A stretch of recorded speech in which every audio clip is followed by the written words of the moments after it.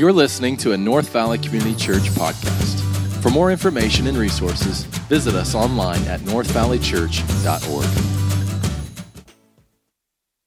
All right, I'm late to getting here. Oh my goodness. Hey, good being with you. Those of you that are new, so glad that you're here. My name is Ryan. I want to talk to you about this Gather event just for a moment. My wife and I are actually hosting that next weekend after the third service. So there's my beautiful bride. Been married 18 years. Feels like 18 years. She's not here today, so I can say a little bit more and maybe get away with it. But we are excited just to welcome those of you that are new to be a part of our church, hear the story, kind of how we got going and all that. And then we're going to have lunch together out at the Ramada and all that good stuff. So maybe we'll do it in here, but just next week after the third service, that's when it is. You can register to do that. In addition, as well, I want to encourage you, if you've never been on a mission trip or you want to go on a mission trip, my wife and I are leading a team down to Mexico during spring break. And our friends down there with I-68, they've gave us a report, and they said Rocky Point is open, the borders are open, thousands upon thousands upon thousands and thousands of tourists are taking advantage of the beaches, and no missionaries are coming. And so let's be different. Let's look at doing that. So my wife and I are going to go. A number of families from the first service said, hey, we'll go. We'd love to go. And last year, when the borders closed, we said, go ahead and keep the money and build the house. And the name of the family was the Corona family. So crazy how that happened. Again, God's sovereignty and humor all mixed together. Really good. And this is a house that we built together as a church, and so we hope to continue to do that. And we got a number of families represented here in the photo, and so grateful for that. So today we're going to jump into a message from the book of Philemon. If you got a Bible, go ahead and open it up. Table of contents can help you out. It's a one-hit wonder. It's just one little page there in your Bible, and so I'm trying to find it myself. Got it, and good book, though. It's the Apostle Paul. He is writing from the church, under house arrest in Rome, and he's going to write about restoring relationships. So I want to tell you a story. Not too long ago, I was invited to take over some leadership of a nonprofit organization in my spare time, and so I said, sure, I'll give it some assistance. And little did I know how much conflict that would create in this organization. And have you ever been invited to take over a significant role of leadership, but not being fully told the backstory of who was there before you? Have you ever been there before? And so as soon as you jump into this new position, sometimes you find out not everybody's excited that you're in this new position.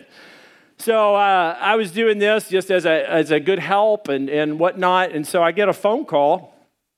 This is not a Christian organization, so the story will hopefully be self-evident.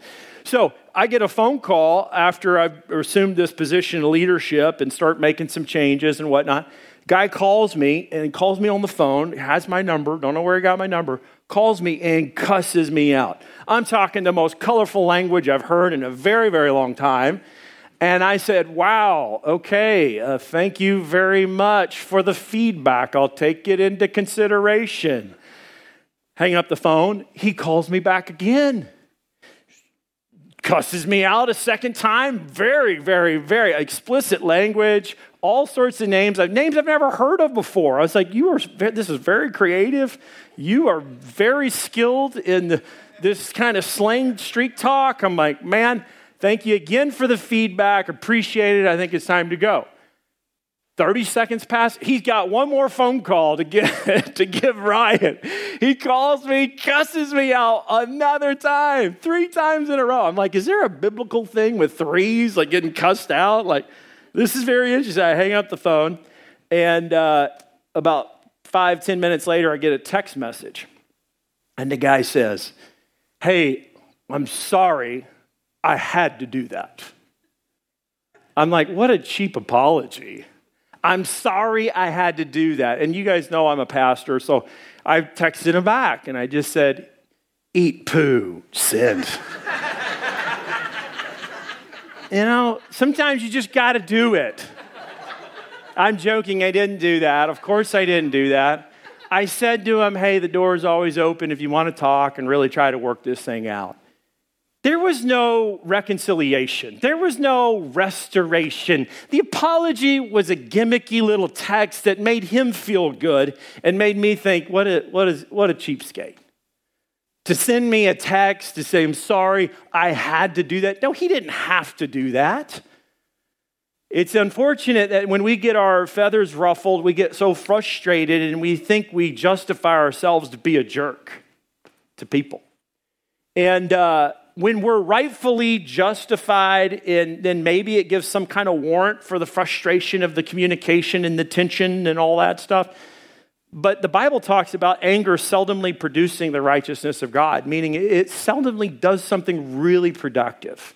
There is such thing as righteous anger and creating a conflict to create catalytic movement and change that needs to happen where there's injustice. But what I want to talk to you today is about how do you restore relationships, or how do you restore something when it's broken or it didn't go right. My guess is in the midst of the tension times that we live in with politics and pandemics, there's probably some strained relationships. Doesn't matter on what side you land on anything, there's probably some strained relationships. And today we're going to look at a case study in the book of Philemon. The Apostle Paul is the author. Let's jump in verse 1. It says this, Paul, a prisoner for Christ Jesus, and Timothy, our brother. Paul says he's a prisoner. He's in house arrest in Rome. He's an old man at this point in time. He says he's not a prisoner of Rome. He says he's a prisoner of who? For who? Christ Jesus. He sees in the sovereignty of God. He sees that this is all played out. He's been ministering, guess what, to Caesar's household. People in the upper echelon of the Roman Empire are coming to faith in Christ. And Paul says, I'm here for Christ. I'm not here just to do my time because I've been preaching the gospel, and Christianity is soon to be banned and forbidden, and systematic persecutions breaking out. Paul, by the way, is going to lose his head in Rome, literally. He'll be martyred for his death. He's a prisoner for Christ, but people in higher levels of government are coming to faith in Christ, and he says, I'm a prisoner for Christ Jesus, and Timothy, our brother. This is an ancient letter, so it starts a little bit different. When you and I write a letter, we say, dear so-and-so, and at the very end, we say sincerely, and then we put our name. Here they flip-flop it. It's Paul is the author. Timothy is his protege. He's writing with him. And it says, to Philemon, our beloved, and fellow worker, and Apphia, our sister, and Archippus, our fellow soldier, and the church in your house. Let me pause right there. So Philemon is a gentleman that the Apostle Paul had led to faith in Christ in one of his missionary journeys. Philemon's obviously a wealthy individual. He's got a wonderful wife that's mentioned there. He says, our sister. This is a family. And the son is a fellow soldier. He's a minister of the gospel as well. He's probably a young pastor in this new church movement. The church is taking off in Rome. It's the Apostle Paul would come and preach, and then many people would come to faith in Christ, and then he'd commission them to basically start a church in the home. And so that's what's going on. So the letter is written to Philemon. And those of you that are new to reading the Bible, you might pronounce that Philemon. When I was young, in my faith, I was like, I would like to read the book of Philemon. My friend's like, dude, don't say that. It's Philemon. I was like, oh, okay. Philemon. Pokemon and Philemon. So he says this, grace to you and peace from God our Father and the Lord Jesus Christ. Notice that word grace. Just remember that. That's a good word. It's a very important word when we come to talking about restoring relationships. Notice what he's going to do. He's going to confront, there's a problem, there's an issue, there's a relationship that needs to be restored. And instead of just tackling it head on first and foremost, he warms Philemon up. Watch what he does. Verse 4. He says, I thank my God always when I remember you in my prayers, because I hear of your love of the faith you have towards the Lord Jesus for all the saints, and I pray that the sharing of your faith may become effective for the full knowledge of every good thing that is in us for the sake of Christ. For I have derived much joy and comfort from your love, my brother, because the hearts of the saints have been refreshed through you. In other words, he's like, you're a good man, Philemon. You encourage other people. Every time I think about you, I give thanks to God. Like, you're just a good guy. But watch this, verse 8. He says, accordingly, though I am bold enough in Christ to command you to do what is required, yet for love's sake, I prefer to appeal to you. I, Paul, an old man, it's probably 60s or 70s, and those of you in 67 say, hey, watch it. Well, back then, this was really old, and you'd die by the time you're probably 70-something. So those of you that are 60 and 70, don't worry, I'm not going to call you old man, but Paul says, I, Paul, an old man, now a prisoner, also for Christ Jesus, I appeal to you for my child, Onesimus. Onesimus is somebody that would have got Philemon's attention, because the story unfolds. Let's watch. Whose father I became in my imprisonment. Formerly he was useless to you, but now he is indeed useful to me. I'm sending him back to you, sending my very heart. I would have been glad to keep him with me in order that he might serve me on your behalf during my imprisonment for the gospel. But I preferred to do nothing without your consent, in order that your goodness may not be by compulsion, but your own accord. For this is perhaps why he was parted from you for a while, that you might have him back forever. Verse 16, very key text. No longer as a bondservant, but more than a bondservant, as a beloved brother, especially to me, but how much more to you, both in the flesh and in the Lord. Let me stop for a moment. Onesimus was a bondservant. Some of your translations would say slave. The Greek word is doulos, and it does mean it's kind of like an indentured servant. Somebody perhaps who fell on really, really hard times, was severely, utterly in poverty, and sought refuge in a cruel world in the Roman Empire. And so the wealthy landowners, the farmers, the ranches, the business owners, they would employ a number of people in order to run their large estates. And so when we think of slavery or the idea of bondservant, immediately our mind goes to what we have seen or read about through American history, or at least I've read about.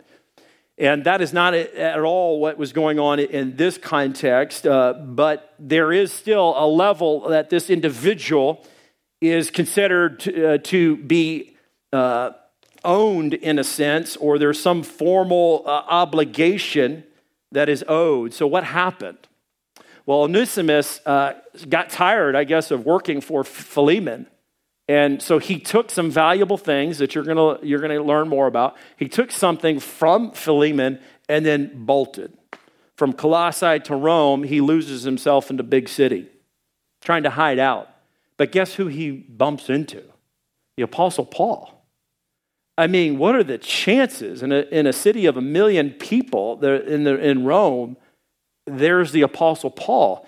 Apostle Paul leads him to faith in Christ, comes to find out his backstory, that he was actually working at Philemon's estate and he stole something. So he's a fugitive. And in Rome, if you were caught as a fugitive fleeing from your boss, you would be branded on the face a letter F for like fugitiva in a sense or something, that you're a fugitive, you're on the run. In fact, they would take those criminals and they would call him a criminal and they would crucify him oftentimes. Paul knows this is a very delicate situation because all of society has embraced this concept of bondservants. But bondservants isn't the same as slavery as what we would think of. Many of these bondservants were doctors, lawyers, bookkeepers, accountants, teachers, professors. Many of them managed the estates of properties and finances for the business owners. Take, for example, the parable of the talents when Jesus talks about the servants and then he doles out the money and says, go and invest. And then they talk about the importance of investment. These bondservants are folks that they have a debt to pay to the master or the business employer. Onesimus has gone on the run. He's got a debt. He comes to faith in Christ, and then Paul says, don't receive him back as a bondservant. Receive him far more than that. Receive him as a brother in the Lord. Philemon probably would have been freaked out a little bit, because here's the challenge of it. When you would receive a letter from one of the apostles back in that day, and you were leading a church, which Philemon was, and his wife, you were told to read that in front of the whole house church. And these were large, large houses. Remember, the church is not building buildings at this point in time. Christianity is underground in a sense. Philemon's challenge, do I want to reconcile with this crook? This guy who stole from me? But he's challenged not to just reconcile, but to receive him. Look what it says, verse 17. So if you consider me, the Apostle Paul says, if you consider me your partner, receive him as you would receive me. That's what he says. Well, how would he receive the Apostle Paul? He would have welcomed him. Why? Because the Apostle Paul is like a father of the faith to Philemon. He led him to faith in Jesus Christ. And Paul's going to remind him that. Don't receive him just as a bondservant, receive him as a brother. Very powerful truth there. He says, if he has wronged you at all or owes you anything, charge it to my account. I, Paul, write this with my own hand. I will repay it. Say nothing of your wrong, of your owing me, even your own self. Yes, brother, I want some benefit from you in the Lord. Refresh my heart in Christ. He's saying, come on, just make me happy. Receive this guy. Verse 21. Confident of your obedience, I write to you, knowing that you will do even more than I say. Many commentators, scholars, thinkers, theologians, Christian leaders think that what he's implying is total pardoning. No more debt to be owed. Onesimus is free. And what's really, really cool about this, you're going to hear the story about how they are reconciled, is that later church history talks about this individual by the name of Onesimus leading a large church some 40 years later. So much of church historians would agree that there's some powerful reconciliation that happens here. He's not just a bondservant anymore, he's a brother in the Lord. And that Philemon turns the corner, they forgive each other and reconcile. But the Apostle Paul just wants to make sure this is all going to happen, so watch this. He says, verse 21, I'll read it. He says, confident of your obedience, I write to you, knowing that you will do even more than I say. At the same time, prepare a guest room for me, for I'm hoping that through your prayers, I'll be graciously given to you. In other words, he's saying, I want you to be praying for me. Yes, I'm under house arrest, but pray that I get freed. Yes, I'm here for Jesus Christ. By the way, I've been evangelizing to all of Caesar's household. Even the emperor's family and friends are coming to faith in Christ, but pray for me that I get free, and I'm going to come check on you to make sure you straighten things out with Onesimus.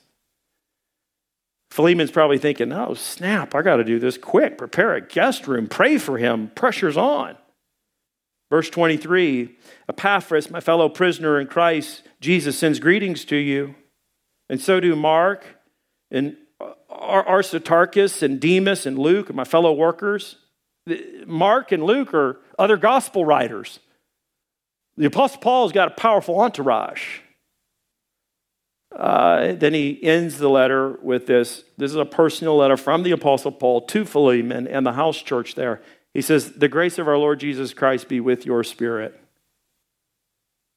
Grace is again mentioned again. Starts and ends with grace. We're talking about restoring a relationship. So what are some observations about the text? I would say a couple of things. Number one, you need to know that what we see here is that God transforms people. Onesimus is his name. It was a common name given to bondservants, and the word actually meant useful. But what happened was, as soon as he stole property from Philemon and took off and bolted, word got around and they started calling him useless. He's useless. So useless comes to faith in Christ after he met the Apostle Paul, and then Paul says, he's not useless, he's useful. See, when you come to faith in Jesus Christ, things change. If you're unforgiving, you ought to become more forgiving. If you're greedy, you ought to become generous. Like there's a theological word called conversion. Like when you become a Christian, the old is gone, behold, the new has come. Powerful principle here. God transforms people.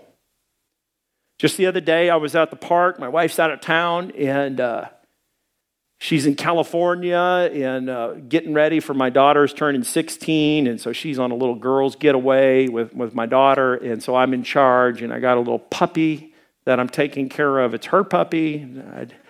I don't like the puppy a whole lot, but I'm happy that she's happy with the puppy. And I'm in charge of that. Plus, I'm in charge of my 9-year-old daughter. So it's a lot. So my daughter says, hey, let's go to the park, Dad. And it's like, my child gets like, I call it mission mode. It's like, she's got a vision for the park. So it's the park or it's a blow up kind of thing. And so I'm like, fine, let's go to the park. So we go to the park. I'm like prepping for my message and I'm looking through stuff. I'm sitting in the truck. And I want to tell you, before I became a Christian, I wasn't very few things would move me like what happened yesterday. So I see this, I'm tense, I'm frustrated a little bit. I gotta figure out how to cook dinner. I don't even know what to feed my daughter. I've got to get her to bed, and then I got to get her to church for 3 services. Like, how is this going to work? So I like texted my wife, is there better instruction somewhere? You know, you didn't even tell me about the dog. The dog diarrheaed in the cage. Like, I don't like this, you know, but have fun. Love you. So I'm sitting there at the park frustrated, and I see this father get out of the car. He's like the opposite of me. He's very peaceful. He's very kind. He's very patient. And I'm like, well, you know, I wish that was me. And then he gets his daughter out, and his daughter is definitely handicapped, can't hardly walk, can hardly talk, slurs her words. She looks like she could not walk without tripping and falling. She's probably 15, 16 years old. And the dad is so engaged. He's so loving. He's so kind. He's so joyful. And my heart just broke right there in that moment. I'm like, God, that is a powerful picture of love. Unconditional love. The girl didn't feel she was handicapped. The girl felt she was loved and prized by her dad. That got me. So here's the story. Pre-Jesus, I wouldn't have cared about that. I wouldn't have thought about that. It would not have moved me. When Jesus begins to take root in our life, things begin to change. My grandfather's a great example. He was an old, crotchety, grumpy old man, comes to faith in Jesus later in life, becomes the life of the party, a joy to be around, and he got better and more joyful over time. God can transform people. Don't ever forget that. That's what was happening with Onesimus. He was useless. Paul says he's useful. Secondly, realize that God sets divine appointments. This is really cool. There are no coincidences in God's world.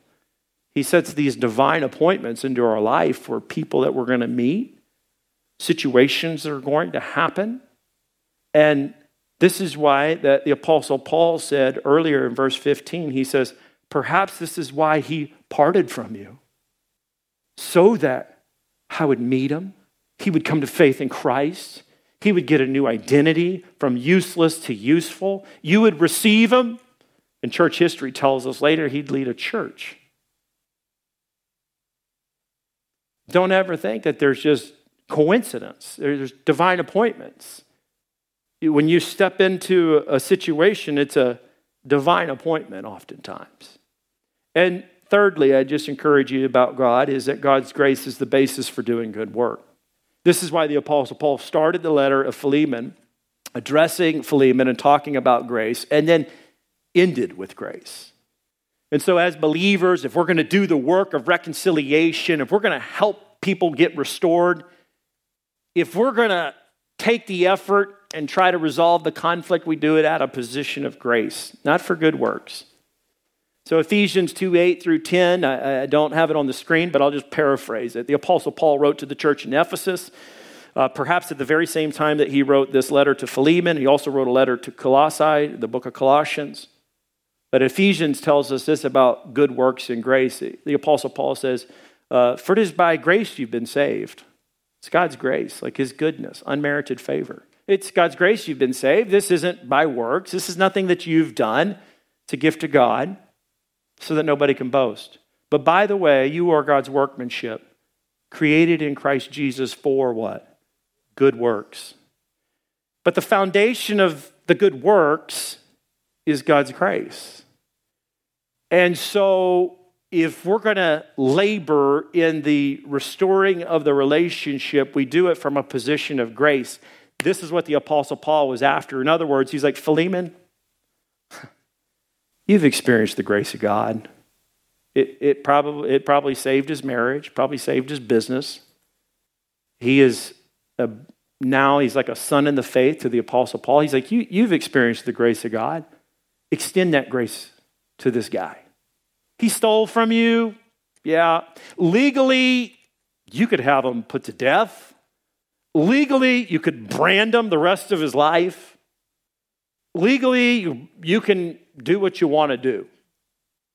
But Christians are different. See, Christianity had such an impact on the Roman Empire that it would lead to the kind of the abolition of that magnitude of bondservant structure, that slavery structure.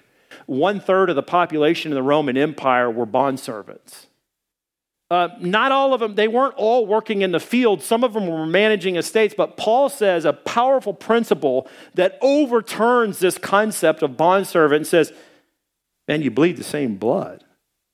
You are a brother in Christ. I was talking to Pastor Ellis about just the racial tensions that we face in today's times, and I said to him, I said, hey man, what do you think that a white church needs to hear from an African-American pastor in today's times with all the racial issues? And he said, we bleed the same blood. We serve the same God. And Paul's principles here bring so much value and highlight God's grace. And it's so important for us to grasp this, that we are supposed to be some of the most gracious people on the planet. And the good work that you and I have is perhaps in the restoration work, in the restoring work. I think probably one of the most divine acts that you could do as a believer is to restore a relationship. And you do that when you come from a place of grace. I don't know if you're at odds with somebody right now, but my guess is with all the politics and the pandemics, it's tension times. So even your family or even your friends, you bicker, you disagree, and Facebook gives you the perfect platform to do that from. Your keyboard courage is just through the roof. At least the guy called me and cussed me out. I mean, that was kind of brave. I told them, I was like, just meet me. And then I'm like, what am I doing? Am I going to get in a fight? Like the old Ryans, show up, let's fight this up, So I'm telling this guy, I'm like, just meet me. Come on, let's talk face to face. And then I hung up the phone. I'm like, I'm glad he didn't want to meet me. That would be terrible. Like I come to church with a black eye. Well, I got into it with Mr. Loudmouth. But how do you reconcile? How do you restore relationships? I'm going to put this on you. Ask you to slip into the shoes of Onesimus. You did wrong. You've wronged somebody. You've offended somebody. You're guilty. You are a sinner. You sin all the time. There's probably not a day that goes by that you don't do a sin of commission. You do something you shouldn't have done, or a sin of omission. You don't do something you should have done. So we all do that. So what do we need? We need God's grace, and we got to be humble people. The more proud you are, the less you're going to be able to restore relationships. Prideful people don't restore relationships. Prideful people burn bridges all the time. Like the Italians say, you're dead to me. You're dead to me. I had a friend who literally told me that. I'm like, I'm dead to you? Really? Yeah, you're dead to me. Fine. Door's always open. So how do you do that? How do you restore a relationship? Number one, you just say, I'm sorry. A powerful word. Very easy word to say, very difficult thing to do. Did Onesimus say, I'm sorry? I believe he absolutely did. The Apostle Paul was so confident in this man's transformation. Receive him as a brother. Who do you need to say I'm sorry to? Maybe you didn't grow up in a household where I'm sorry really came out very often. Here's what I'm sorry shouldn't be like.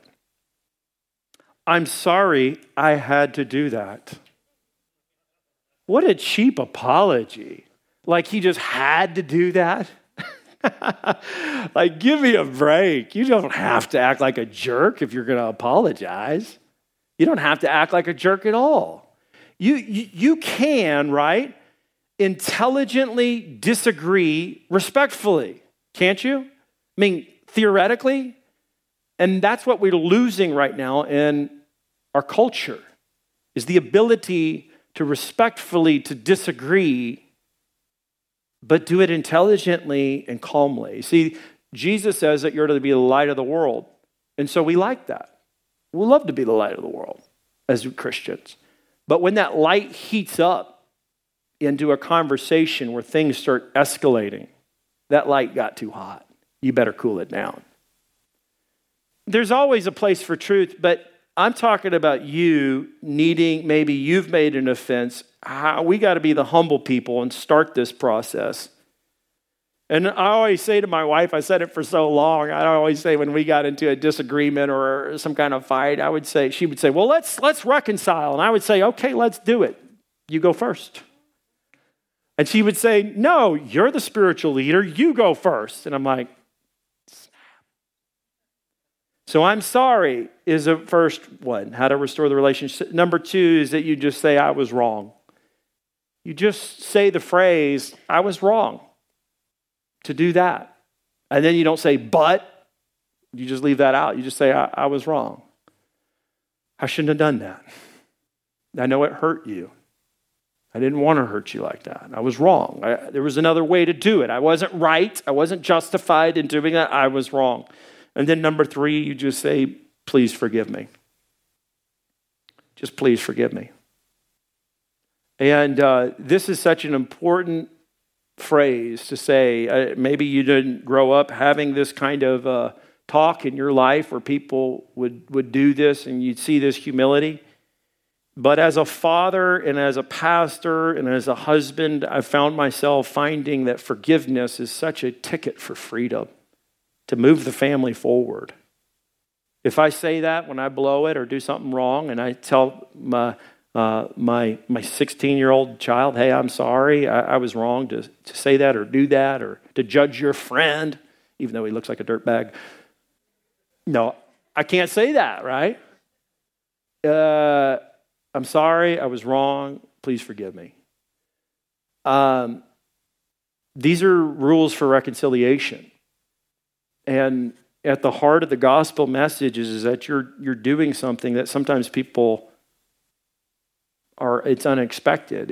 And for you and me as people, we need to be courageous Christians to try to reconcile things. I don't know who in your life right now that you need to make it right with, but here's what you want to put into practice this week. And we're going to end early, so hopefully you'll have time to think about it more and put it into action, is to make it right with one other person this week. You need to make it right. Think of somebody you have offended. Think of somebody that you did something to that you just wished you didn't do it. And those of you that are married, if you're getting nudged right now, that probably means you probably did something wrong. And so I want to encourage you to make it right. And don't pull well, you do it first. You do it. You do your part. You know, that is the part that gets frustrating, I know, in times in relationships where it feels one way, not two way.